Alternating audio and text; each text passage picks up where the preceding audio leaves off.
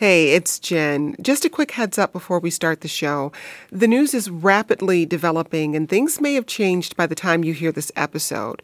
For the latest news, tune into your public radio station and follow updates at npr.org.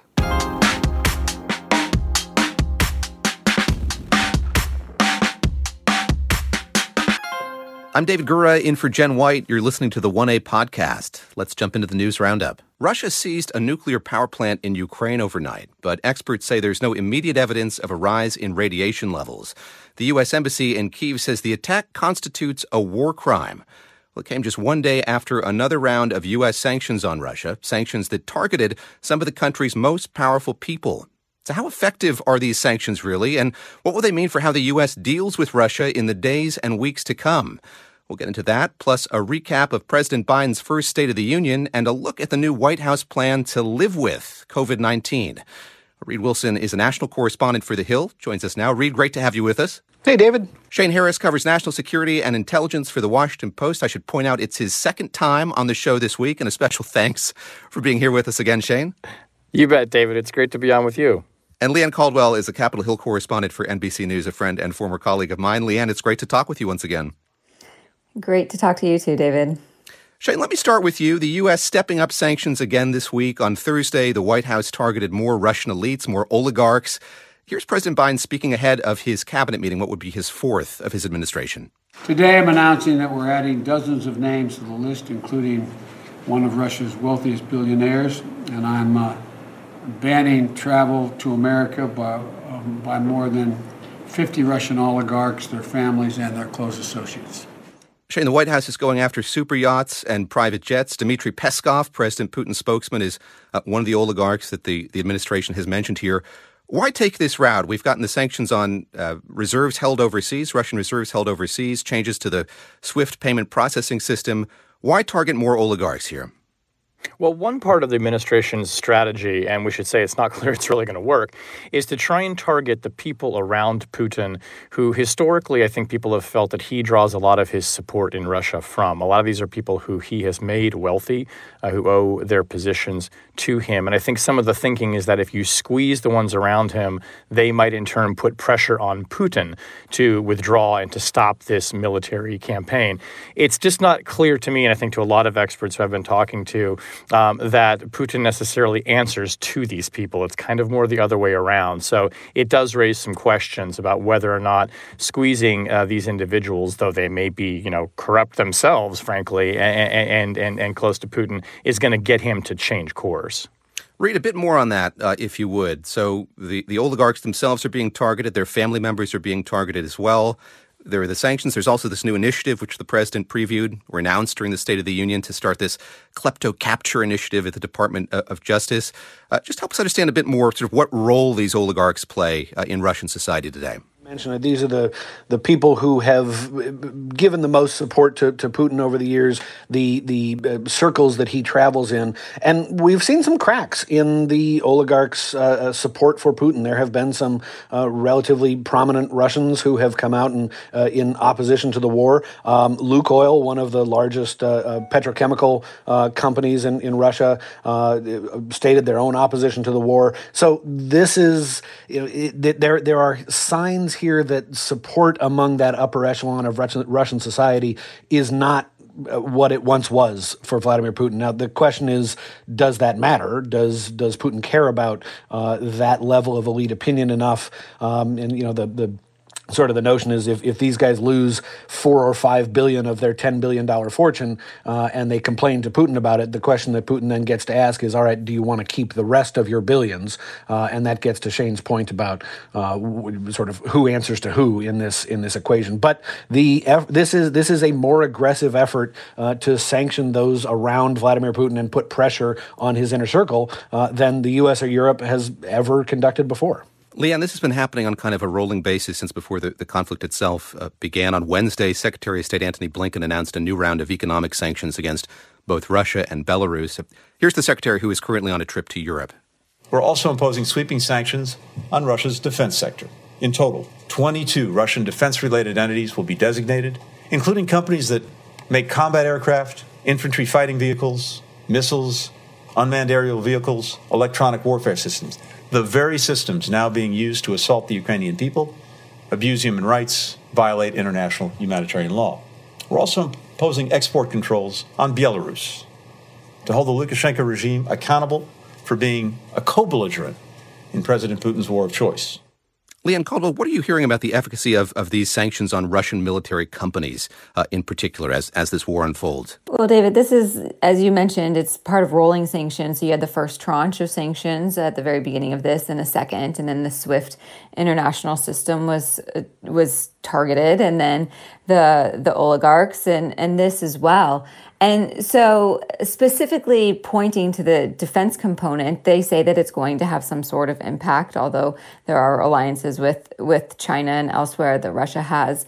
But it's part of this larger picture that people are saying that the sanctions are starting to have an impact. There is acknowledgement that it does take time, but they think that this is a way to squeeze Russia. There's been a lot of reporting and talk about how Russia has been preparing for this for years. And so they do have ways around it, but it does seem to be squeezing the people. And what some people are starting to say is that it really needs to impact the middle class and everyday Russians in order to really, really try to have some sort of impact on how Russia and how Putin acts here. And Reed Wilson, about the role of Belarus here, a critically important country in the lead up to this conflict under Alexander Lukashenko. President Putin was able to stage troops and get ready for this invasion. As the Secretary of State mentioned, there have been sanctions placed on that country now. What role is it playing as this incursion continues, as the crisis in Ukraine continues? Well, it's clear that Belarus is the staging ground. As you mentioned, the Russians were conducting exercises with the Belarusian military forces. It appears that Belarus is beginning to enter the war itself. You heard Secretary Blinken call them a co-belligerent there, and they are. I mean, they're another former Soviet state that President Putin has exercised this sort of control over that he's now trying to exert over Ukraine. Lukashenko was once a more independent of Russia and sort of tried to play Europe and Russia off each other. But in recent years, he has become much more of a puppet of the Russian regime almost, and he is playing that supporting role now in this invasion of Ukraine as Putin tries to exert that control over yet another former Soviet state. Leanne, let me turn to you. You're covering the Hill day in and day out, and there's now this conversation on Capitol Hill about the contours of a $10 billion aid package for Ukraine. I should say it was just a few days ago a $6 billion aid package. It's grown in size over the last few days. What do we know about the contours of that package, what's in it, what the White House would like to see put in that aid package for Ukraine? Yeah, well, it has grown, as you mentioned, and they've also noted, the administration, that it's probably going to get bigger, maybe in not this round, but rounds down the future, or down the line. It's money for humanitarian aid, and then it's money for defense aid. That's ammunition, that's defense capabilities for Ukraine. And they are saying there seems to be large agreement on Capitol Hill that this aid is absolutely necessary. Republicans want it to happen more quickly sooner than later. Democrats too, but there's a process that it has to go through, and it's expected to be attached to a must-pass government spending bill that has to be passed by March 11th. And so time is running out. There are these negotiations, though, on not only the aid, but also the larger picture, which is slowing it down a little bit. But there is almost unanimity that this defense and this humanitarian aid is absolutely necessary and needs to get to the Ukrainians as soon as possible. Reed Wilson, it's a funny thing. Leanne bringing up that must-pass spending bill. We have this Ukraine aid package, and I wonder, what's the catalytic item in each of those things? Do lawmakers think that it's the aid package that's going to push for agreement on the omnibus spending bill, or is it vice versa at this point?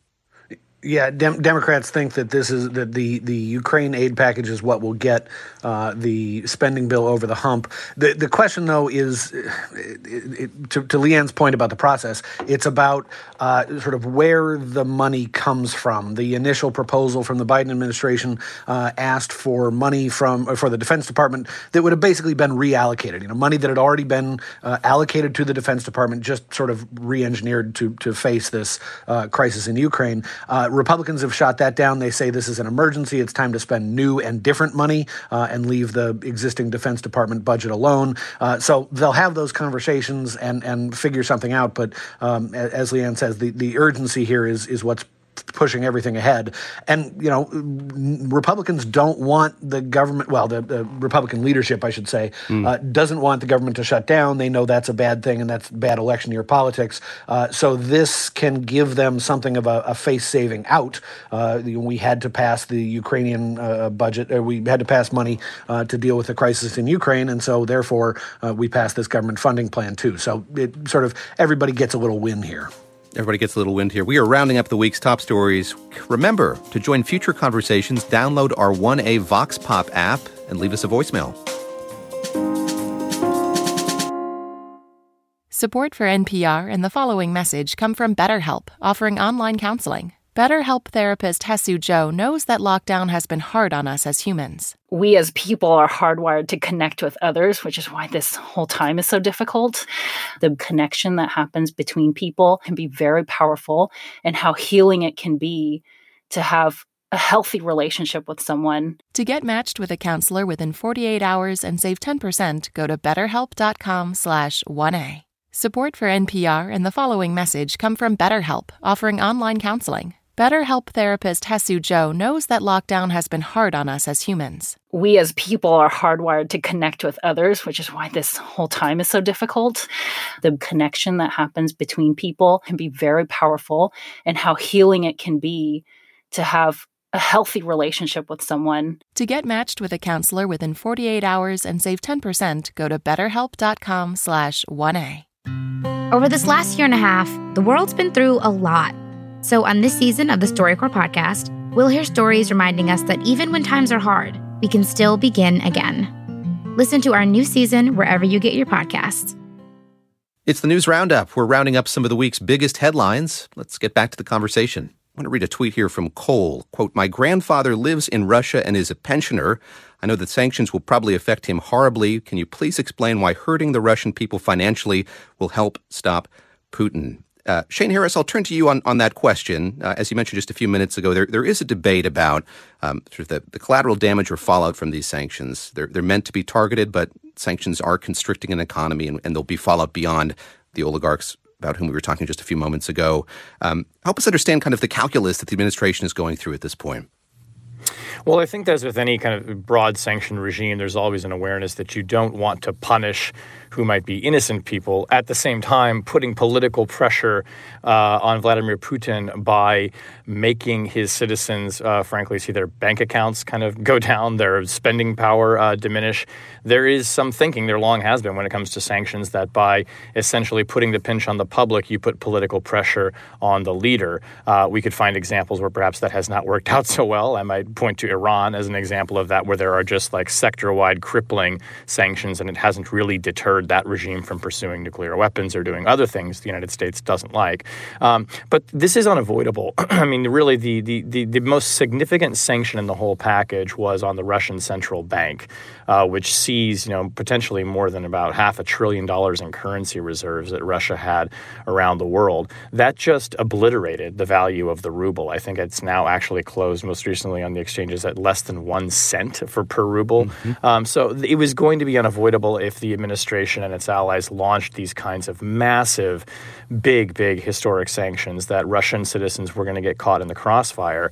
And I think that to some degree, the administration is also hoping that this will send a message to the Russian public about what Putin and the Russian military are actually doing in Ukraine. There's a lot of evidence that Russian people don't even really, on a broad level anyway, maybe don't understand that the Russian military has invaded Ukraine, that it's not being greeted as a liberating force, and that many people don't want them there. So I think the sanctions are in part is also designed to kind of expose what Putin is really up to. Shane, if you and I were to walk into the Treasury Department and say, show us your sanctions toolbox, if we crack that open, there is something significant that's left inside there right now. It's these energy sanctions. And we had the House Speaker, as Leanne knows well, mentioned earlier this week. She's open to the idea of there being some kind of oil embargo. But there has been this reluctance so far in the administration's part, Shane, to target the energy sector in particular. And I wonder sort of what you're hearing or what your thinking is about when the administration might look more closely at perhaps deploying or using that tool. Yeah, I think they're going to wait and see on that one for the main reason that, once you start targeting the Russian energy sector, gas prices could go up even higher than they already are right now. Also in Europe, where, natural gas from Russia is a major source of energy for many countries, they're not cutting off the pipeline necessarily. And Russia wants to keep that open, of course, so that it can raise revenues for its own economy. It needs to be able to sell energy when so much of the rest of its economy is being blockaded. I would suspect that the administration, they know full well that this is in the toolkit, as you say, is going to want to see how the war progresses and to what degree Vladimir Putin either dials it down or ratchets it up. I have to say, after last night's really unnerving spectacle of Russian military forces shelling a nuclear power plant in the south of Ukraine, I don't think anybody thinks at this point that Putin is dialing this war down. If anything, the worst, as President Macron said this week, is possibly yet to come. So I think the administration is probably imagining that it's going to have to think about when it's time to, as you say, pull out of the toolkit that remaining big weapon. Just a haunting live stream in monochrome that people were watching as that happened, as you mentioned, Shane. Before we get to the State of the Union itself, I just want to talk a bit about the environment surrounding it. The minority leader, Senator Mitch McConnell, had some choice words for President Putin after President Biden's big speech. Let's take a listen. What President Putin is a ruthless thug who's just invaded another sovereign country and killed thousands of innocent people. That's what President Putin is.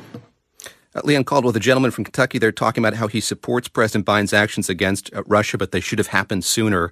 To my question about the atmosphere on Capitol Hill surrounding this speech, how is the invasion of Ukraine, the conflict in Ukraine, affecting, yes, Washington politics, but legislative politics more specifically? Well, there's a couple things here. Republicans and Democrats were divided at the very beginning of this, before the war started, on whether to respond to what Putin was planning to do before he actually did it or wait. And as Shane mentioned, the administration has been very insistent on keeping the tools in the toolbox, not unleashing everything that was available to them immediately so that they didn't have anything left as things progressed. Now that phase is almost over, we see what is happening. Washington has really rallied around the president. Of course, there's a minority in the Republican Party. Then there's some people who are still more lenient against Putin in the Republican Party, but those voices have been drowned out. For the most part, you see Republicans and Democrats on the same page as the president, even though they talk about what the Republicans will criticize Biden for not doing enough early on. That strong reaction is absolutely necessary. And I know we're going to go into the State of the Union in a moment, but that was some of the strongest components of President Biden's speech. And you see Republicans and Democrats coming together to push the White House to do more. We were just talking about the energy sanctions. You have Republicans and Democrats, it's important to note many of them from energy-producing states, who are pushing the administration to unleash those energy sanctions against Russia. Is symbolic or as real of an impact that they might or might not have, that can be debated. But the Congress has, for the first time in a very long time, put away the partisanship and come together to support Biden and the administration in this effort. Well, let's talk a bit about that speech. 62 minutes long. The line everyone was waiting for came pretty close to the end of that speech. The president said the State of the Union is strong because you, the American people, are strong. First on the docket in this speech was the war in Ukraine. Let's take a listen to what the president had to say. Russia's Vladimir Putin sought to shake the very foundations of the free world, thinking he could make it bend to his menacing ways. But he badly miscalculated. He thought he could roll into Ukraine and the world would roll over. Instead, he met with a wall of strength he never anticipated or imagined. He met the Ukrainian people. Reed Wilson, let's start with those remarks on Ukraine and what you heard and what the president had to say about the justification for the kind of economic warfare the U.S. and its allies have pioneered, really, against Russia in these last few days. Right. This was an opportunity for President Biden to reframe the conversation about essentially the conflict between autocracy and democracy. And that's that was the way he framed it in this speech, the way he sought to bring together Congress in a way that, frankly, they don't really get along that much anymore. But this is sort of who Joe Biden is, right? He still believes in the notion that Republicans and Democrats can get along and work together.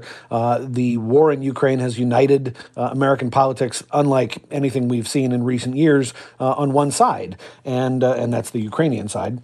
And so President Biden was able to use that as a rallying cry before he got into the domestic agenda, before he got into the stuff that would, have Democrats jumping to their feet and applauding and Republicans sitting stone-faced and silent. The fact is, this was the one way that he could show American unity and a union that remains strong.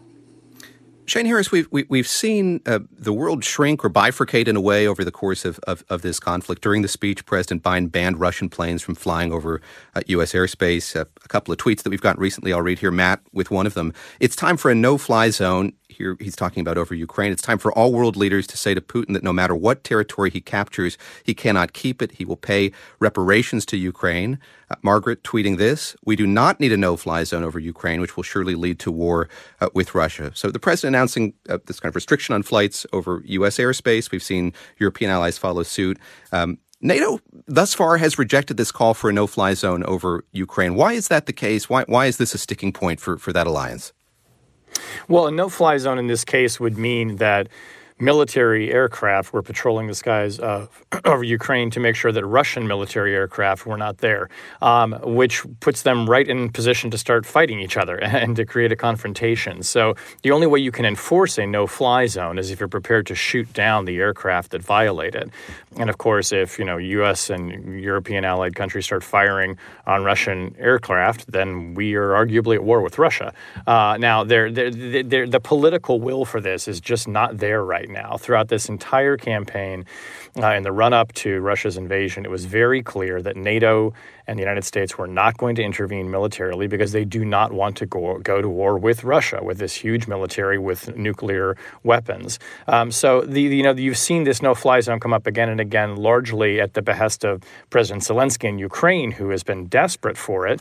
And you can see why the public has some interest in this as well, because if Russia can maintain air superiority over Ukraine, it can protect its military, it can take over the country. Politically speaking, though, it's just not there, and I do not think that you would see the kind of unanimous, nearly support for the Ukrainian people that you saw at that State of the Union address if President Biden were now talking about putting American forces in harm's way and possibly igniting a war with Russia. This was an economic speech as well. The president spent the bulk of his time in the State of the Union talking about the U.S. economy, the challenges with regard to inflation in particular. Let's take a listen to what he had to say about rising costs, higher prices, and inflation. One way to fight inflation is to drive down wages and make Americans poor. I think I have a better idea to fight inflation. Lower your costs, not your wages. Folks, that means make more cars and semiconductors in America, more infrastructure and innovation in America, more goods moving faster and cheaper in America, more jobs where you can earn a good living in America. Instead of relying on foreign supply chains, let's make it in America. Reed Wilson getting a tweet here from AC. Gas, food, and all other basic goods prices are skyrocketing, and everyday Americans are struggling now more than ever to afford to survive paycheck to paycheck. What are Biden and the Democrats doing to stem this tide? The midterms are coming, and folks vote with their wallets. You heard what the president proposed there, Reed, making more products here in the United States. These are, to be fair, long-termist solutions. These aren't things that are going to change things immediately. So what is the administration proposing to do vis-a-vis inflation in the near term? Right. So this underscores sort of the modern truth of sort of the paradox of the American presidency. This is the most powerful office in the world. He is the most powerful man on planet Earth, and yet there's not really much that President Biden can do to combat global inflation. I mean, this is not just an American problem. It's happening across the world because of these snarled supply chains, because of the pandemic and everything that has come from it. But so Biden has proposed effectively some smaller things. You heard the more jobs in the United States. I mean, every president promises that, but he's pledged to encourage competition, strengthen supply chains, crack down on shipping costs, which have gone absolutely through the roof in the last couple of years, and renewing a push to lower prescription drug prices, which would be great for seniors and people who are on prescription drugs. And of course, that's been a long-term goal of the Biden administration as well. The interesting part to me here is that I think a lot of the angst over inflation is happening because this is the first real inflation shock that has hit an entire generation of people. I mean, millennials, people in Generation Z, we've never really gone through an inflation shock before. The last time there was significant inflation, we were either not yet born or in diapers. So this is new and scary for a huge percentage of Americans in the workforce who have never seen something like this before. The president talked about Ukraine. He talked about the economy. Leanne Caldwell, he also talked about COVID-19. No shortage of crises for the president to talk about. And I'd love to get into that by just asking about the visuals of this event. For the first time, really, we were able to see the faces of these lawmakers. We were able to see retiring Justice Stephen Breyer smile so effusively when he was praised for his career in public service by the president. There was this absence of masks, and I just wonder if you could speak to sort of that visual phenomenon. You, again, as somebody who covers the Capitol day in and day out, how much this has changed the way things look, the way people act on Capitol Hill. Yes, the masks and COVID have been a huge point of contention between the parties for 2 years now on Capitol Hill. And masks had been required on the House floor up until the announcement was made prior to the State of the Union, less than a week before, that masks would now be optional. And this was done as it was part of President Biden's speech to move the country past the pandemic phase of COVID into the more endemic phase of COVID. He mentioned that in his speech, and it was very visually evident that that was the message that the administration was trying to send. You saw behind President Biden, who is speaking, Speaker Pelosi without a mask, Vice President Kamala Harris without a mask, most Democrats without masks, because masks on Capitol Hill had been a very partisan thing. Democrats and their aides would always wear masks, and Republicans would not in the hallways. You knew which party an aide was from based on if they were wearing a mask or not, for the most part. But I will say, on the day of the State of the Union, my Democratic sources have told me that it was a huge topic of discussion among members of Congress whether to mask or not to mask. And ultimately, they decided they had to follow CDC guidelines, which said masks indoors were now optional. And if they were the party of following the science, they had to follow the science, however uncomfortable it was, and put the masks aside. Reed Wilson, very quickly here, there were any number of responses after this speech from the Congressional Black Caucus, from the Progressive Caucus. There was the No Labels group. They had a response to this as well. Very quickly, what do we hear from Kim Reynolds, the governor of Iowa, in her official Republican response to this speech? I think Governor Reynolds tried to compare President Biden to Jimmy Carter. He talked a lot about how the Biden administration was moving the country back to the 70s and 80s. That was a pretty clear comparison to me, at least. And we didn't hear a lot about Republican plans for the future, but that's the emerging consensus, that Republicans in the midterm elections don't plan to offer an alternative. They plan to make this a referendum on President Biden. We're rounding up the week's top stories. And before we go to break, quick piece of sports news. Major League Baseball says it's canceling the first two series of the regular season as labor negotiations with players hit a wall. The MLB Players Association failed to reach an agreement with owners in time for opening day. It has rejected the organization's latest proposals for a collective bargaining agreement after the MLB waited over a month to make the offer. A reminder to have your questions answered on future topics, or to just let us know what you think. Tweet us at 1A. Support for NPR and the following message come from BetterHelp, offering online counseling. BetterHelp therapist Hesu Joe knows that lockdown has been hard on us as humans. We as people are hardwired to connect with others, which is why this whole time is so difficult. The connection that happens between people can be very powerful, and how healing it can be to have a healthy relationship with someone. To get matched with a counselor within 48 hours and save 10%, go to BetterHelp.com/1A. Over this last year and a half, the world's been through a lot. So on this season of the StoryCorps podcast, we'll hear stories reminding us that even when times are hard, we can still begin again. Listen to our new season wherever you get your podcasts. You're listening to the News Roundup. Let's get back to the conversation. Reed, I'd love it if we could get into some state politics here. Texas officially kicking off the 2022 midterm election season this week with its primary on Tuesday. We now know that Democrat Beto O'Rourke and Republican incumbent Governor Greg Abbott will square off in the general election later this year. Talk about Abbott first. This would be his third term as governor. He came out on top against 7 other candidates, but it was the most competitive challenge he's faced in 25 years. What was significant to you about his win this week? Well, what has struck me over the last couple of years is that we're in some, for all that politics is dividing us, we're in something of a golden age of voter turnout and engagement. And looking across these primary elections, Democrats turned out at levels that were a little bit higher than they did in 2018. That tells me that Democratic voters are enthusiastic about the midterm elections. However, Republican voters turned out at levels far higher than they did in 2018. Greg Abbott got about 67% of the vote, but he got more raw votes than the entire number of ballots cast in the Democratic primary. They set records in about 35 counties around Texas. Texas has 254 counties, but they set records for the highest number of votes that Abbott has ever gotten in those particular counties in a primary election. So that tells me that, Democrats are enthusiastic. Republican enthusiasm is through the roof ahead of the midterms. That was my main takeaway from a series of pretty crazy races down there. Leanne, put Beto O'Rourke's victory here in the context of politics, of Texas politics in this country generally. Sort of, what does it say about where the Democratic Party is right now? And I should point out, I don't think there's been a Democratic governor in Texas in 30 plus years. Right. So every election year is going to be the year that Texas turns blue, or at least turns purple, and it has proven effusive for Democrats for many, many election cycles. But Beto O'Rourke's win he's a well-known name there.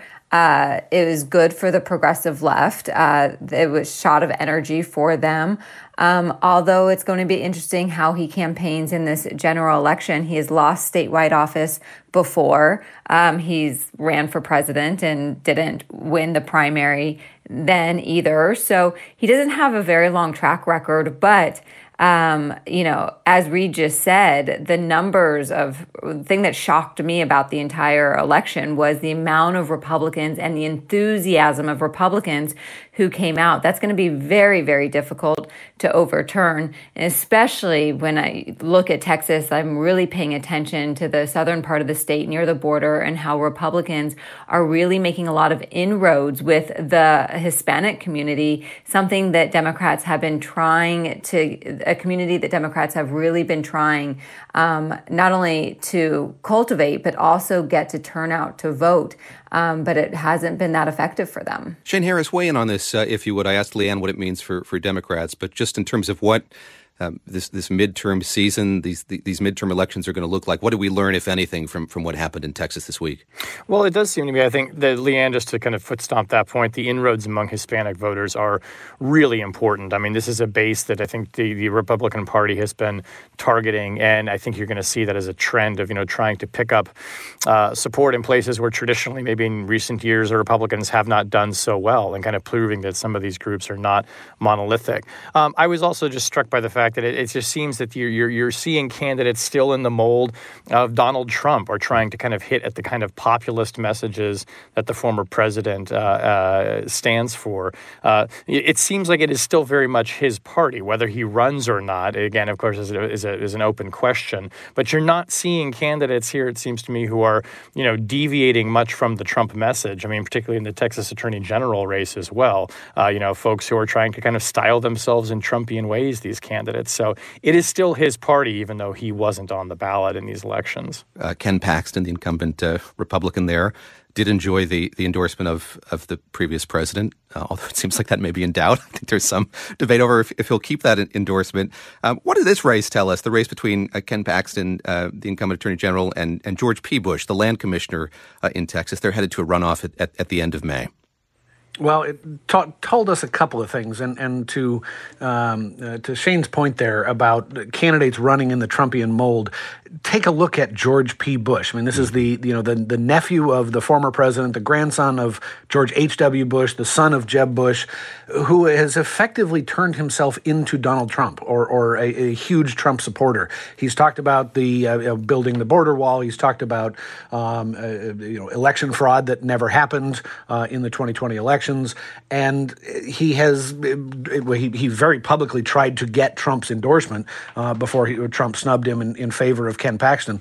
Paxton, meanwhile, I mean, the reason that a sitting Republican attorney general is now forced into a runoff election with George P. Bush is because Ken Paxton has been under indictment for 5 or 6 years now. Yeah. I mean, an incredibly long period of time. Republicans in the state were telling me that they do not want Paxton on the general election ticket. They see him as a stain on Republicanism over the next couple of years.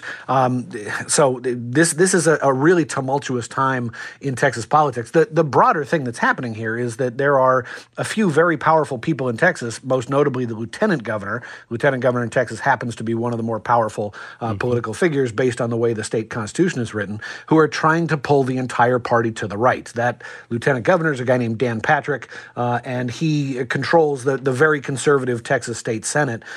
He has tried to meddle in a bunch of these other races, including the governor's race itself. He reportedly tried to get former governor and former Trump Energy Secretary Rick Perry back in the race to challenge Governor Abbott. That didn't happen, but that tells you there's still a lot of tension within the Republican Party in this race in particular because the incumbent happens to be under indictment. Yes, the securities fraud indictment, the FBI investigation, I should say, Mr. Paxton denies wrongdoing in both those cases.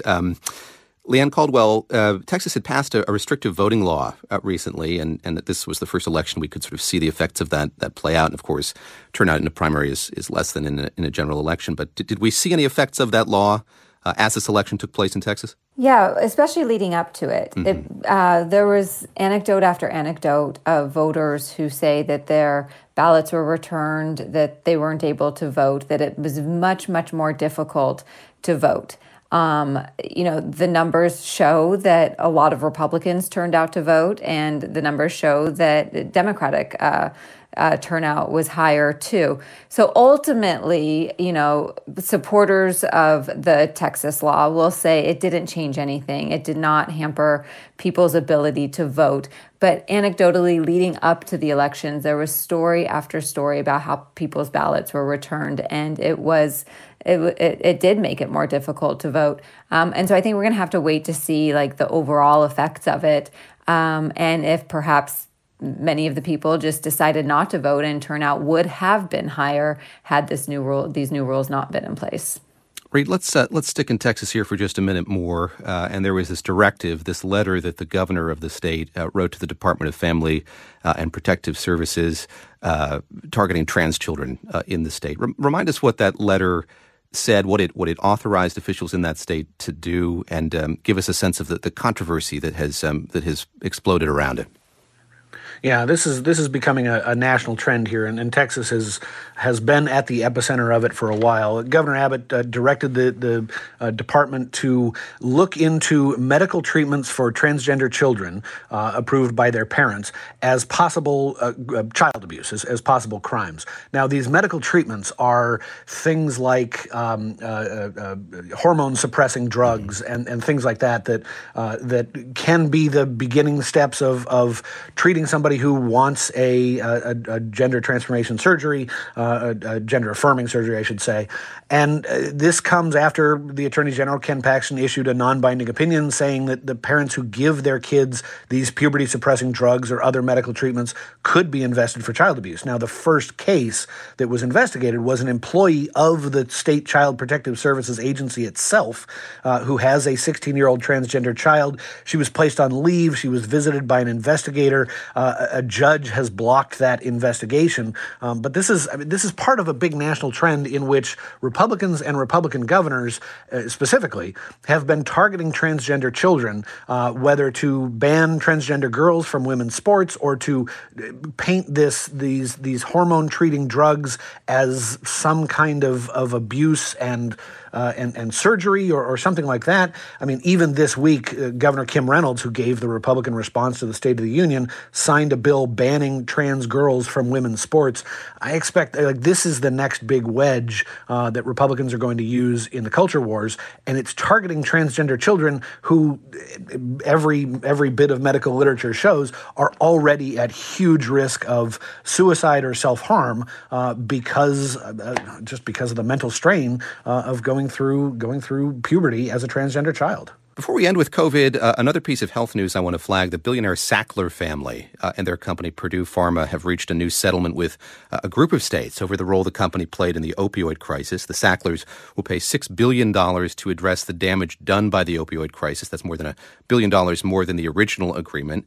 In return, no current and future civil claims related to the opioid business will be issued against them. In his State of the Union address, President Biden laid out his roadmap for getting the country to a place where, as he put it, COVID need no longer control our lives. For more than 2 years, COVID has impacted every decision in our lives and the life of this nation. And I know you're tired, frustrated, and exhausted. That doesn't even count the close to 1 million people who sit at a dining room table or a kitchen table and look at an empty chair because they lost somebody. But I also know this, because of the progress we've made, because of your resilience and the tools that we have been provided by this Congress, tonight I can say we're moving forward safely back to more normal routines. We've reached a new moment in the fight against COVID-19.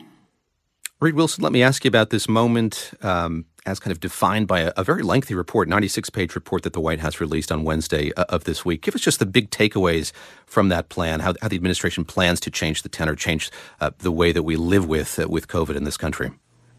Yeah, I hate to call this the mission accomplished moment, but it sure seems like the White House is trying to move beyond a pandemic that all of us are tired of dealing with, and that has waned in recent weeks. I mean, it's clear that the number of people who are getting infected on a daily basis is down to about 50,000 a day from its peak of around 800,000 in mid-January. Hospitalizations are way down. I mean, it's clear that the Omicron variant is not as has not taken the toll that some might have feared in late November when this first erupted. The CDC itself has revised mask guidelines, and it really feels like the public health agencies are trying to get us back to as close to normal as possible. More than 90% of Americans live in places where transmission is low enough for a person who does not suffer from underlying conditions can safely take off a mask, according to the CDC guidelines.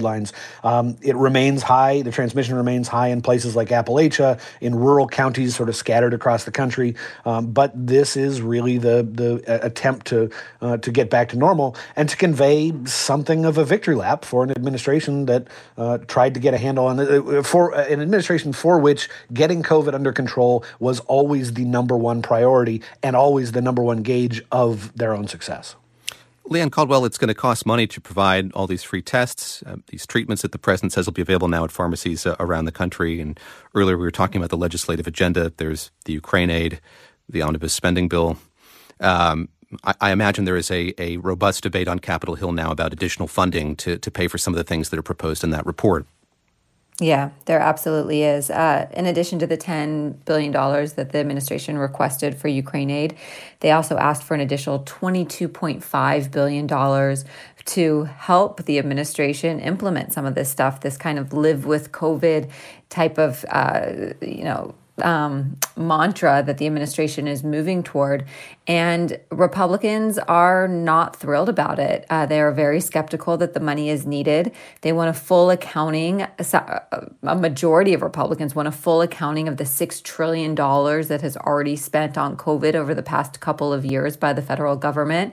And the administration was hoping to push this $22.5 billion alongside the Ukraine aid, alongside the government must pass spending bill by the end of next week. And it doesn't look like Republicans are going to go along with it. And this is going to be the last mechanism really for the year for Democrats to move a spending bill if they're able to pass this larger spending bill. So the administration might come up against a major roadblock and have major trouble financing this program and the plans that they want of how to move beyond COVID and allow people to function in their daily lives alongside COVID. And this plan comes less than a week after the Centers for Disease Control and Prevention recommended easing mask guidelines across much of the country. We talked about that and the White House's new plan on our show yesterday. You can find that on our website, the1a.org. And for that conversation, we asked our text club what they think. Here's what one listener wrote. I think it's too soon to loosen the guidelines and declare this over. Politics in the form of the coming election and the fact that people are ready to go back to normal is driving this now, not science. Too many people are still dying every day. Reed Wilson, how is this continuing to play out politically? Leanne Caldwell just a few moments ago talking about how it played out in the context of the speech that the president gave. How are we seeing it play out politically at this point? Well, it's Republicans have used it as a way to talk about getting back to freedom and away from the oppressive role of government. Democrats are talking a lot less about COVID now than they were in recent months. I don't expect the coronavirus to play a massive role in the Democratic message as we approach the midterm elections. That's Reed Wilson, a national correspondent for The Hill. Shane Harris covers national security and intelligence for The Washington Post. Leanne Caldwell is a Capitol Hill correspondent with NBC News. 1A's audio engineer and sound designer is Mike Kidd. He gets technical assistance from Adrian Danhauser. Aileen Humphreys is the producer and editor of 1A On Demand. Chris Castano is our digital editor. You're listening to the News Roundup. We'll discuss the week's biggest headlines from around the world in just a moment. This is 1A. Support for NPR and the following message come from BetterHelp, offering online counseling. BetterHelp therapist Hesu Joe knows that lockdown has been hard on us as humans. We as people are hardwired to connect with others, which is why this whole time is so difficult. The connection that happens between people can be very powerful, and how healing it can be to have a healthy relationship with someone. To get matched with a counselor within 48 hours and save 10%, go to betterhelp.com/1A. This is the 1A podcast. I'm David Gura in for Jen White. It's time for the global edition of the News Roundup. It'll come as no surprise that Ukraine is today's top story. Russia has seized control of Ukraine's largest power plant. Early on Friday, fighting between the two forces caused a fire at the Zaporizhzhia power plant that was later put out. Ukraine's President Volodymyr Zelensky condemned that attack. Here are some of his remarks through an interpreter. We contacted our partners. I talked to Charles Michel, Scholz. I talked to Duda. I talked to President Biden. We have contacted President Rafael Grossi, also Prime Minister Johnson. And we warn everyone that no other country other than Russia has ever fired on nuclear power units. This is the first time in our history, in the history of mankind, the terrorist state now resorted to nuclear terror. It was a frightening scene that played out in real time on a live stream of those attacks. Joining us today, Jennifer Williams. She's the deputy editor at Foreign Policy and the host of the podcast The Negotiators. Hey there, Jen. Hey, thanks for having me here. Also with us, the editor of Foreign Affairs, Daniel Kurtz-Phelan. He's also the author of the book The China Mission. Welcome back, Dan. Thanks. Good to be here. And Nancy Youssef is with us as well. She's a national security correspondent at the Wall Street Journal. Good to have you with us, Nancy. Good to be back. Thank you. Jen, let's start with that attack and what we know in the hours that have followed here on this power plant. What do we know about what was hit, what was damaged over the course of that attack? Yeah, so this was really just wild to kind of watch it all unfold. I know I and many other journalists and observers were kind of watching in horror. There was, as you said, this live stream video showing. It was kind of this grainy black and white video where you could see, flashes kind of happening. You could see car alarms going off. So what looks like it happened is that a fire started at the plant after it was shelled by Russian troops. It seems what was actually hit was an administrative building on the nuclear complex, rather than a direct hit on the actual sensitive material there. So the fire was eventually put out, but during that time, between the time when it looked like something had happened, people were noticing that there was shelling going on, there was live fire going on between troops back and forth on this video. They noticed a fire had been started, and officials were saying that, Ukrainian firefighters and emergency responders were unable to get into the complex because of the fighting.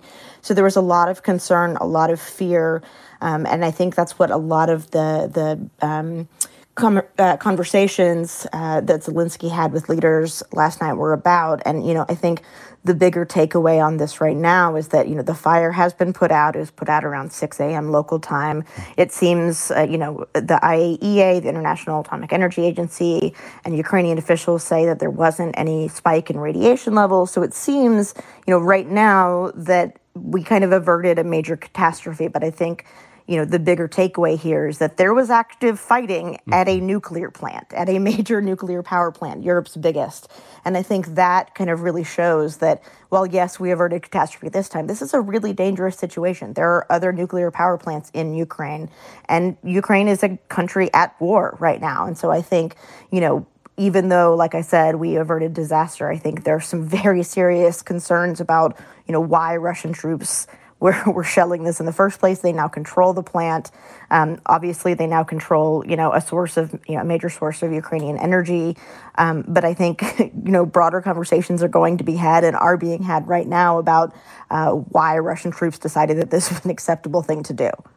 Dan Kurtzweilen, on that point, what does this portend? I don't want to say it was unimaginable, because just a few days before, residents of kind of the surrounding community had tried to blockade the road to the nuclear complex, to the nuclear facility. But what does it say about the Russian approach to this conflict as it continues? So in part, this is yet another way in which, in the last couple of weeks, we've returned to these fears and these anxieties that seemed kind of a relic of the Cold War. As you suggested, there was a seizure of the Chernobyl nuclear power plant, which was, of course, one of the great disasters of the late Cold War. There's been a series of not-so-subtle hints from Vladimir Putin about the use of nuclear weapons, about Russia's nuclear arsenal. So all of a sudden, there's this set of concerns about nuclear fallout or nuclear attacks that really seem like a relic of the past. This comes in the context of, the beginning of the second week of Russia's invasion of Ukraine, and that has really, from the Russian perspective, not gone as well as Vladimir Putin certainly expected or hoped in that first week. There was, I think, a sense in Moscow that you'd have this relatively quick attack, a kind of show of Russian force, and that the Ukrainians would capitulate fairly quickly, that the response from NATO and from Europe and from the rest of the world wouldn't be as dramatic or united as it's been. Instead, you've seen this really dramatic, often heroic resistance from both the Ukrainian military and normal Ukrainians. You've seen really adept use of the agility that the Ukrainians can bring to the response to the Russian invasion. So you've seen examples like this convoy that stalled north of Kyiv, where these Russian tanks, which seem to have much more firepower than the Ukrainians, have run into logistical difficulties, and where anti-tank weapons have been really effective in stopping some of those offensives. So after this, from the Kremlin's perspective, very disappointing week that has in many ways shown that the Russian military is much less adept and much less capable than people expected it to be. There's this moment where things are ramping up, and where the Russians are showing willingness to use more firepower, different kinds of firepower, to take on civilian targets, take on sort of riskier targets in an effort to really try to show the Ukrainians that resistance does not have a chance. And in the south of Ukraine especially, you see a more successful Russian invasion than you saw in the opening days. So there's an effort to kind of take the entire Ukrainian coastline, which would really have significant implications for the Ukrainian war effort and the Ukrainian economy and civilian populations. And this is just one piece of that. So it likely portends a much scarier and more violent and more deadly phase of the Russian invasion after a week in which things have seemed to be going in the Ukrainians' direction much more than people expected. Nancy Youssef, bearing in mind the difficulties and disappointments that Russia has endured here over the course of the first week of this conflict, let's train our attention on the southern coast there, as Dan was talking about just a moment ago, to Kherson, this port city in the south, strategic Ukrainian port, has about 250,000 people. This is the first city to fall to the Russians, reportedly. What do we know about the status of that city, and what does that tell us about sort of Russian strategic direction? So as you note, it is the first major population center where they have faced a battle by Ukrainians in which they've been able to claim the city. That's according to the mayor there. We know that Russian forces are near the administrative building, and at the same time, as of Wednesday, the Ukrainian flag was still flying. And so we've heard that they are there from the local authorities there, that the Ukrainians should abide by what they hear from the Russians in an effort to keep themselves safe. But the U.S. has stopped short of saying that this is definitively a city under Russian control. It's, as you note, a southern city. It is near Odessa, which I think is a key objective of the Russians, and of course it's a psychological win for the Russians, who have spent the past week facing, as my colleagues have noted, a tougher battle than expected. Potentially, there are a couple ways that this particular town could be advantageous to the Russians. It could be part of a land corridor between Crimea, which the Russians took in 2014, and the Donbass region, which is Russian-backed, directly into Russia. This would be the start of that path. The other thing that it gives control of an area where the Russians haven't been able to get water to Crimea because it's been blocked by the Ukrainians. That could potentially open it up. But I also think we have to watch it long term in terms of, in the immediate at least, whether this will be a barometer for, I think, all of us to see whether the Russians can hold a town, how they intend to govern, how they intend to treat the population. So this is really going to be a key place for all of us to see the level of Russian aggression. We've seen it in a bid to take cities, but how do they hold them as well? Dan Kurtz-Phelan, I want to ask you about what we know about the deadliness of this conflict thus far, the casualties and the fatalities that we've seen. There's been a really wide discrepancy in terms of the counts that we've gotten from both Ukraine and Russia. What does that tell us, and what's your sense of again, the deadliness of the conflict thus far?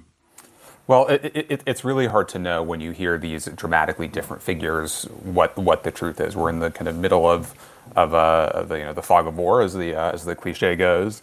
And it's very hard to know exactly what the civilian toll is, what the toll of troops on both sides has been so far. And all of that is complicated further by there's an element of kind of information warfare here, with each side and lots of international sources wanting to project different numbers to suggest that the conflict is, going in favor of one side or the other.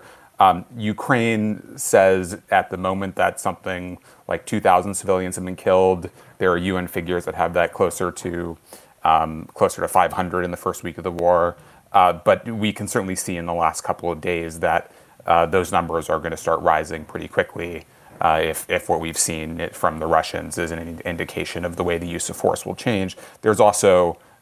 You also have dueling statistics when it comes to the troop deaths. So Russians say they have finally admitted that they've lost several hundred troops. This was something that the Russian authorities were being cagey about because they're very sensitive to fears of casualties and what that could mean for Putin's own legitimacy at home and the support for the war within the Russian population. The Ukrainians put that number much, much higher, something like 9,000 or 10,000 now. So it'll take a while before we have any clarity about what these real numbers are, but you'll see both sides using these revelations and these disclosures to try to suggest momentum. Getting a number of emails from listeners about the nuclear issue in particular. Margaret writes, we have thousands of nuclear weapons between us and Russia, many of which are on hair-trigger alert status, programmed for chain reaction. This was an extremely dangerous situation even prior to this war, much more dangerous if we risk war with Russia, especially with an apparently unstable leader in Russia. The conversations that the Secretary of State is having on a trip to Europe that he's taking right now, talking with a number of European allies, I think like 3/4 of European Union countries have NATO membership as well. Help us understand the role that NATO has played thus far in this conflict. Yeah, so a couple of things. First of all, I think it's, important to understand that when we talk about, whether or not NATO should intervene in this conflict, NATO countries, the United States in particular, but many others, are already intervening in terms of sending weapons, sending assistance, things like that. What people mean, though, when they say, should NATO get more, involved, is talking about actually sending troops or something like a no-fly zone, which we can talk about more. But I think, it's important to just kind of understand that when we've talked about other conflicts, U.S. involvement in Syria, et cetera, various other places, when the U.S. and other countries are sending, weapons directly to one party, that is involvement. So just to be clear. But I think, in terms of NATO more broadly, right, the big issue here is Ukraine is not a NATO ally of the United States. It's not a member of NATO. And so what, the Secretary of State is doing, what the Biden administration has been doing very much for the past several weeks is trying to essentially reassure all of the NATO allies who are, kind of the next in line after Ukraine, that the United States and that NATO will support them, sending troops to kind of bolster, especially that eastern flank of NATO, not because U.S. troops or any other troops are going to be going directly into Ukraine, but rather the kind of concern here is that should Putin decide to push further, or should fighting spill over, that the U.S. wants to make sure that all of its NATO allies understand that the U.S. will be there, that U.S. troops are there, and making a statement very clearly to Putin as well, that, there is a red line. You cannot go farther. I think what we've seen, a lot of calls for greater intervention, including that comment that you just mentioned, going further, especially after this nuclear attack. I think one thing that people really need to understand, and that is really at the heart of this, is that, as we've said, Russia is a major nuclear power, right? And so the huge risk here is that if the U.S. were to get involved in a sense that there was a direct shooting war with U.S. shooting down Russian planes, for instance, in order to, to enforce a no-fly zone over Ukrainian airspace, that would mean that the U.S. and Russia were directly in conflict. And the concern there is that could escalate and end up in a nuclear, conflict. Nancy Youssef, as we wait for or fumble over the data that we're getting on casualties and fatalities, we do have more concrete data on the refugee crisis that's emerging here. More than 1 million people have been forced to flee Ukraine since Russia invaded the country. That's according to the UN's top refugee official. Around half of those refugees are now in Poland. Most of the rest are in other European countries. Nancy, what do we know about the journey that they've been taking, and sort of who and what is meeting them when they arrive in Poland and these other countries? Well, I want to start by kind of giving some context to the numbers, because I think sometimes we hear numbers and don't appreciate the scale of it, particularly in this conflict. 1 million is 2% of the population. To give you a sense of how quickly this is happening, it took 3 months for similar figures to come out of the conflict in Syria. And in 2015, at the height of the crisis, it was 1.3 million refugees from the Middle East and North Africa into the EU. We're talking about the similar numbers in the span of a week. And their trek has been awful. We've seen convoys of 55 miles long of people trying to get to a border, leaving in a matter of minutes in some cases, because this was a nation that largely didn't expect this kind of conflict, crossing into a border, sometimes with children who are unaccompanied, because of course men are not allowed to cross over, and in some cases walking for miles, pushing onto trains with limited space on platforms that were never designed to take this many people, going into countries that have been largely welcoming of them, and then trying to find a place. The other thing I would point out about these numbers is that they really change the politics of Europe. When you have this kind of movement into places like Poland, Slovakia, Romania, Hungary, that changes the political dynamic. And to see that happening, again, like, as I mentioned, we saw this with Syria, we're now seeing a shift in the sort of the whole tenor of Eastern Europe. And I think we should therefore be prepared for this kind of migration to continue to move forward into Western Europe as well.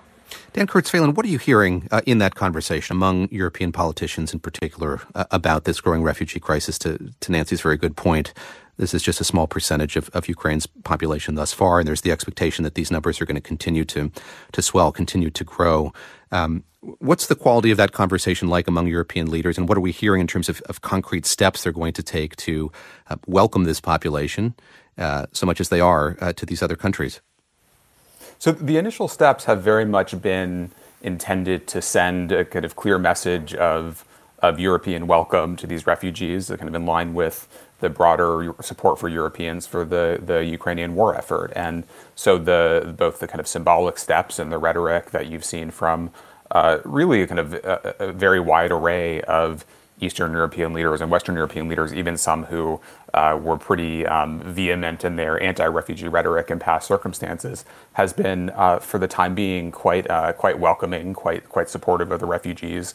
The European Union has made initial steps to allow them to stay for at least 3 years, and extended other measures to make life somewhat easier for many of these. And you've seen various cities opening buildings, opening spaces to refugees. I think overhanging this conversation, and surely if you're a European politician, this is somewhere in the back of your mind, is the refugee crisis of several years ago, when you had this huge influx of refugees from Syria and Afghanistan and sub-Saharan Africa from conflicts that were a bit further flung. And in that case, you had initial welcome in many places. Angela Merkel's famous opening of Germany to a million refugees is probably the most striking example of this. But the backlash came quite quickly, and I think there's obviously a racial element to this and a cultural element to this that might suggest that you're not going to get quite the same backlash with Ukrainians. But I think there are European politicians who are wondering whether their societies and their political systems will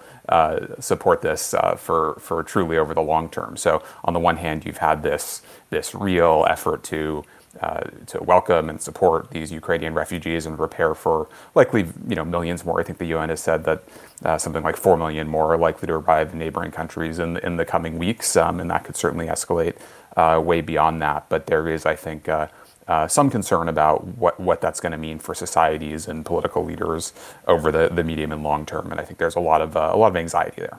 I want to come back to that racial and cultural dynamic in just a moment, put a pin in that. We'll come back to it in just a sec. But I do want to talk about the overture that Ukraine has made to the European Union. The EU's leader suggesting that it wants to be a part of the group officially. And the EU's leader, President Ursula von der Leyen, spoke to Euronews about the prospect of that happening this week. We have a very close cooperation on the energy grid, for example. So many topics where we work very closely together. And indeed, over time, they belong to us, they are one of us, and we want them in. So this will take time, presumably, time Ukraine doesn't have. On Monday, President Zelensky signed an emergency application asking for a special procedure that would allow Ukraine to join the EU immediately. We're grateful to our partners for being with us, he said, but our goal is to be with all Europeans and, most importantly, be equal. I'm confident, he continued, that is fair. I'm confident we have deserved it. I am confident that it is possible. And that's from the Ukrainian President Vladimir Zelensky. Jen, what difference would EU membership make for Ukraine right now, being a part of this union? And again, this is a process that would take some time under normal circumstances. Yeah, I think there are two kind of differences here. One is what the actual tangible, benefits would be in terms of, trade and regulation and, opening up, of borders, et cetera. And then one is the broader kind of symbolic, meaning of what this would be. And I think that's right now what we're seeing, right? As you said, actually joining the EU would take a very long time. It'd take, many years. It's a really detailed process. And even, requesting a special procedure, such a procedure doesn't actually exist. So they would have to invent one, create one. Treaties would have to be amended. Then you would have to go to the next step of looking at every kind of aspect of Ukraine's, legal system, from, environmental regulations to economic regulations, agricultural products, manufacturing, et cetera. So I think what we're seeing now is much more a symbolic, look, we want to be part of the club. We are, pro-Western. We want to be more involved. We are declaring that we are part of Europe. And so I think, it's very much meant to send a signal. And I think that's what we're seeing in terms of the response from Ursula von der Leyen and others saying, yes, we support this, et cetera, we welcome this. But I think other leaders, especially in Germany in particular, are being a little bit more circumspect, saying, this is going to take time. This is not something that is, particularly viable in the short term to really just make this happen overnight, especially during wartime. But it is very much meant to kind of send the signal that, look, we want EU backing. We consider ourselves part of your world, part of your culture. We want to be, considered part of Europe. And so please have our backs. I think it's also important to understand that there is a bit of a mutual assistance element to EU membership that could also potentially get in the way here. Not exactly a mutual defense treaty on the degree of NATO, but definitely some commitments that would need to be made there. Dan Kurtz-Phelan, I'd love to ask you about time in light of what Jen Williams was just talking about. And you look at other countries in the region that would like to be a part of the EU. I'm thinking of Albania and North Macedonia and Serbia and Turkey, Kosovo perhaps. So there are others who are in the queue wanting to be a part of this organization. I go back to something else that Ursula von der Leyen said this week, and that is that European security and defense has evolved more in the last 6 days than in the last 2 decades. So I return to this notion of just kind of time behaving in kind of a funny way as being a part of this crucible. And I'd love for you to speak to that, just the way that Europe has changed almost overnight. So indeed, membership in the EU might not happen overnight, but there have been these kind of seismic sea changes that have taken place since this conflict began. It's a great point, and I think any observer of Europe or of the state of international affairs would have been shocked if you told them, 10 days ago that we would see the number of changes that we've seen, especially when it comes to European security policy and Europe's approach to its own defense and to the use of power over the last week. The German shift has been the most dramatic. Germany had for a long time been something of an outlier among major European powers in its approach to Russia, and was much more committed to kind of maintaining good ties with Russia. Its energy and its economy is very, very much dependent on Russia. You saw the new German Chancellor, Olaf Scholz, come out and basically disown decades of German foreign policy when it came to Russia. In the past week, there was a commitment to increase defense spending very dramatically over that 2% number that American politicians and Donald Trump especially have obsessed over, the percent of GDP that European countries spend on their own defense and on their militaries.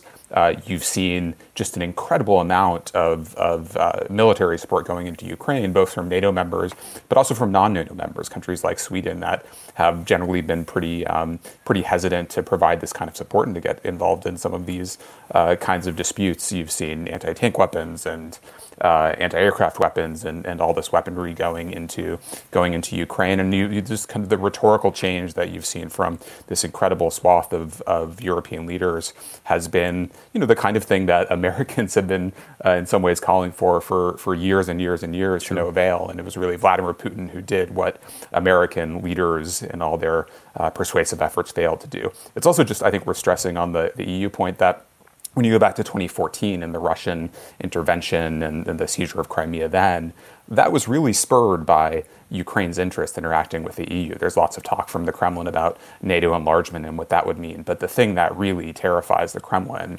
is Ukraine's interaction with the EU and becoming part of Europe in the ways that Jen described, much more than NATO. So symbolically, that call and the European response, even if mostly symbolic, really goes to the kind of heart of Russian fears here and just reminds all of us the extent to which Vladimir Putin has made his worst fears come true by the way he's handled this invasion. Nancy Youssef, let's move from traditional warfare to economic warfare, something that's been really pioneered, if not perfected, over the course of these last few weeks, the kind of agreement that we've seen coalesce among the United States and its allies to impose sanctions and severe economic ramifications on Russia. You've done a lot of reporting on the EU's effort to blockade or put blocks on Russian ships. I should say the UK and the US have put similar bans in place this week as well. What's that going to mean for the global supply chain, which had already been under strain? How effective are those particular sanctions, those particular punitive efforts on Russia right now? So as you know, we've seen a week in which there's been a bevy of sanctions put on Russian companies, the Russian economy, Russian oligarchs. And there's also been a private sector effort of announcing that they're not going to do business with Russia or move their companies out of Russia or not be open to Russia. And then there's this sort of area of that where it's mixed. And I think it happens in places like air and sea travel. And so this week we heard from the Biden administration that it would ban Russian aircraft from flying in American airspace and that there's now an expectation that that will be extended to the sea. This was sort of spurred by the UK, which did this first. Canada is considering it and expected to do so at the end of the week. We've heard similar talk from Europe. The important distinction is there are some that are looking at banning all Russian ships that come from Russia, and then there are some that are looking at banning Russian flag ships. And the reason that that's an important distinction is for the U.S., for example, only 1% of ships that come to U.S. ports are Russian flagged. But the tankers that we depend on for oil usually are Russian oil, but with ships flagged from other nations. And so this is all part of an effort to create an economic pressure on Russia, but also in a way that the president has sought to do without putting so much economic pressure and strain on the American public, which is already facing fears of inflation and has already, of course, dealt with 2 years of all the economic repercussions of the pandemic. Just an extraordinary amount of sanctions that have been put in place layer upon layer upon layer. Sources I've been speaking with this week have called it unprecedented. Certainly the central bank sanctions in particular, particularly severe. And now this question if the U.S. and its allies will approach energy sanctions. The United Nations General Assembly approved a 4-page resolution to condemn Russia's invasion of Ukraine. The result of the vote is as follows. In favor, 41. Against, 5. Abstentions, 35. That resolution demands that Russia remove military forces from Ukraine, but it's non-binding. I should say there were 4 countries who opposed it. Russia, of course, was one of them. Belarus, North Korea, Eritrea, and Syria were in the mix as well. Jen, what does this resolution effectively do? As I say, it's non-binding. What it mainly does is it sends a really powerful message that, even countries whose leaders are generally very friendly with Vladimir Putin ended up either, actually voting in favor of this resolution or at best abstaining. I think there were some really remarkable people who ended up voting in favor of this resolution. As you said, it's non-binding. It's not going to do anything in particular. It doesn't mean that the UN is going to send an army or peacekeepers or anything like that. Because Russia has a veto power at the UN Security Council, there's not much that the UN can actually do itself, but it does send a really powerful message that the world is very much united, I think, to a degree that potentially Vladimir Putin maybe did not expect. So some that caught my eye, in particular, Brazil. We saw Jair Bolsonaro of Brazil making a trip to Moscow, just a little bit before the invasion of Ukraine began, and seeing Brazil vote in favor of the resolution was fairly remarkable. We've also seen others, Viktor Orban of Hungary, et cetera. And I think it's just really interesting to see kind of how much there has been this kind of unity and rejection of what Russia has done in a way that, like I said, I'm not sure Putin potentially really expected it to go this far. It also potentially has ramifications for things like the International Criminal Court. The ICC did just launch an investigation in Ukraine, looking at, potential war crimes, crimes against humanity, et cetera. And I think, understanding that a lot of these countries that voted in favor of this resolution are also party to the ICC could potentially send a message that there is political will in a way that there maybe hasn't been in previous investigations. So I think that in particular could have actual more tangible ramifications here. The word entente is lingua franca in all your newsrooms where all of you work. But Dan Kurzweil, help me out with the term in the context here of what China has done. China didn't vote against this resolution, didn't vote for it. It abstained from the vote here. And we remember how leading up to the last Olympics, President Putin made a trip to China. He met with President Xi. They reached this agreement. And I wonder sort of how you would define it and what it's telling you about the role that China is playing as we enter the second week of this conflict. This is, I think, one of the most interesting kind of geopolitical variables that we've seen playing out over these past months. The growing convergence of Russia and China over the past several years has been a source of huge concern to policymakers in Washington and in Europe as they see, a fast rising China increasingly considering Russia, which, is a declining power in many ways, but still has great military capabilities and a lot of resources that China wants. We've seen China really seeing Russia as much more of an ally. And so you saw a visit by Vladimir Putin to Beijing and a meeting with Xi Jinping where they talked about their great friendship and made a 5,000-word statement that really went farther than probably any statement between a Russian and Chinese leader for several decades, and kind of talking about their shared view of the world. And this all comes 50 years after Richard Nixon's visit to China, which was the moment when, in this great coup of American Cold War diplomacy, the Americans were able to kind of peel away the Chinese from their former Soviet allies. But this is also quite complicated for China because China does not want to see itself as part of this isolated bloc with Russia and those 5 countries that Jen mentioned that also voted against the resolution in the UN General Assembly.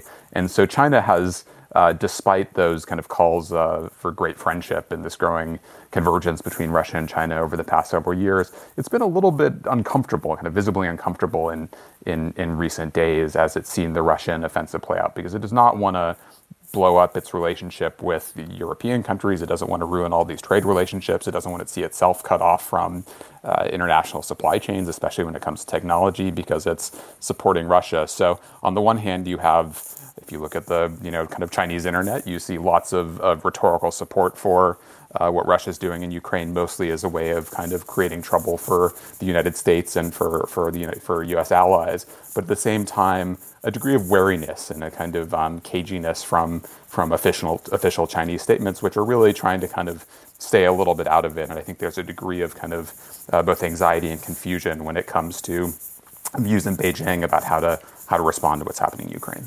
Yeah, Chris Buckley, the long-term China hand for the New York Times, writing a great line about how officials in Beijing won't even call it an invasion. They're calling it Russia's operation or the current situation. And Nancy Youssef, I want to ask you about reporting on some Western intelligence report that came out on Wednesday. Chinese officials have reportedly asked Russia to delay its attack on Ukraine until after the Beijing Olympics in February. China very vociferously denied those claims in the days after that reporting came out. What do we know about the credibility of that intelligence, and what does this report tell us about the situation?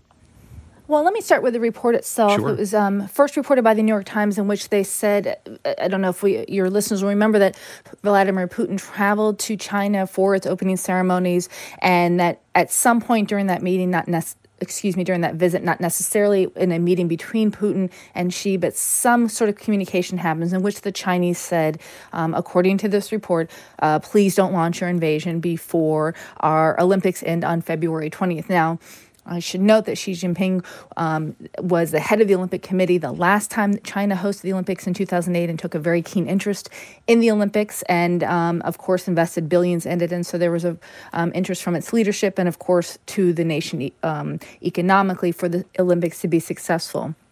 The challenge is there's some dispute within Western intelligence services about the degree of that discussion, what it said about what China knew about the period leading up to the invasion. And so I think it's created some ambiguity about whether China was sort of complicit in knowing and not saying anything, or whether this was more of a wink nod. It's not clear the degree of communication and how much Russia shared with China ahead of time. But either way, it gets at what Dan talked about, this sort of delicate dance that China is trying to do in the face of just a few weeks ago calling its friendship with Russia as limitless, and at the same time seeking to expand its influence in Western Europe, all the while watching, as you've noted, a growing international pressure and isolation of Russia. So we're in a little state of uncertainty about what precisely happened, but it gets at potentially the timing of this. You'll remember that the U.S. had warned at one point before this Olympics ended that they thought the attack could start before February 20th. It did not. Was this communication a part of it? I think that's the question now on the table. Mm. I want to ask you about one more country that abstained, Jen, and that's India. It made its first statement on the conflict in Ukraine, emphasizing the importance of de-escalation, but didn't directly condemn Russia's actions. Why here is India working so hard to stay neutral? Right. Well, so India has a long kind of history of defense cooperation with Moscow in particular, first of all. I think, Russia still continues to be India's largest arms supplier. That share has dropped a bit as India has tried to kind of diversify its military, acquisitions and tried to boost its own kind of internal manufacturing. But, there is a kind of long history there. Also, India does have a history of the non-aligned movement, right, of trying to not pick sides in the Cold War. But I do think we're seeing a lot of pressure now on India to take a side, right? We're seeing which side that is, right, kind of depends. But I think we're seeing a lot of pressure from the U.S. and the West, although a lot of that pressure is being done sort of behind the scenes rather than more directly kind of calling out India publicly. But we're also, seeing Moscow making its own entreaties. And so, I think India has to make a lot of decisions here. Russia has helped, give India some kind of cover, in particular on border disputes and things like that. And so, it is a very delicate geopolitical dance. It's not going to be quite the same thing as you're seeing with China, right? India has a much closer relationship with the West. U.S.-India relations in recent years have gotten much closer. But you also have seen some, authoritarian kind of leanings on the part of Narendra Modi. And so there's definitely a kind of a tightrope that India is trying to walk. And they're essentially trying to, stay out of it and not have to pick sides. How long that will last and whether it will be able to do so, especially as the violence continues, as the kind of recklessness of Russian troops escalates. If we see more incidents like we saw with the nuclear power plant, it's going to be hard for Russia to not at least, make a more decisive statement. Dan, I promised I'd come back to the kind of cultural and racial dynamics at play in the refugee crisis, and here it dovetails with what's happening with India as well. My colleagues Frank Langfitt, Tim Mack, and Eleanor Beardsley reporting on the fact that there are many hundreds of Indian students who have taken shelter in university dorms in northeast Ukraine, trying to leave Ukraine with this flow of refugees. And this is emerging, the story of Indian students, Nigerian students emerging as a story, another part of this narrative in the refugee crisis. Yeah, and it's worth noting in the context of India's abstention that Jen was just discussing, that when Indian officials talk about what their objectives are in Ukraine, what their priorities are, they talk most of all about those students. And they've even gotten some help, some kind of rewards from Russian officials for that abstention and getting some help in taking care of some of those Indian students. So they would say that's our priority, is taking care of our citizens. But you have seen, especially in the refugee flows into Europe, some discrepancy in the way that Ukrainian and Indian refugees are treated, and then some of the African or South Asian expatriates who are in Ukraine and also trying to flee from the warfare. So you saw three representatives of three African nations on the UN Security Council condemning some of the reports of discrimination against African citizens at the border during a meeting earlier this week. There have been widespread reports from some of these students fleeing the country that they faced, segregation and racism and even abuse. You've seen some of them kind of stuck in the snow at the border, even as others have been waved through. So It's a reminder of some of the racial and cultural elements that we see in the different responses to refugee populations in Europe, and also probably explains some of the geopolitical maneuvering that you have both the Indian government but some of the African governments doing in this context. Well, this week, the United Nations Intergovernmental Panel on Climate Change put out its latest report. Spoiler alert here, rather. It's not looking good. Today's IPCC report is a necklace of human suffering and a damning indictment of failed climate leadership. With fact upon fact, this report reveals how people on the planet are getting clobbered by climate change. Nearly half of humanity is living in the danger zone now. Many ecosystems are at the point of no return now. Unchecked carbon pollution is forcing the world's most vulnerable on a frog march to destruction now. The facts are undeniable. This abdication of leadership is criminal. That's UN Secretary General Antonio Guterres talking about this latest report. Nancy Youssef, I'll turn to you first here. This was 30-something pages, written by scientists, reviewed by policymakers. What are some of the broader takeaways from this report? I think the broadest takeaway is that it described essentially a new normal in which shifts in climate has now increased the likelihood of extreme weather events. The other interesting thing that I found in this report is that it detailed how the world needs to respond, and that there's not an equal or same response across nations, that each nation is impacted differently, that adaptations must account for inequality in economy, in impact. And so I think it was one of the more nuanced reports we've seen come from the UN about the impact of climate, its effect on not only population and weather, but food scarcities. It spelled out really, I think, the long-term implications of climate change, that it'll become a key pillar as we talk about national security. And I should note that in all the major conflicts that we have been talking about over the last few years, climate has been an issue, including in Ukraine, in which the water shortages that we saw going to Crimea, some think was a factor in Russia's decision to invade, to open up those waterways to Crimea. And so we're seeing it practically, and also in this report, the implications of climate change, not only on weather, but on broader national security. Jen, this is an introduction to a recognition of that new normal as Nancy Youssef describes it.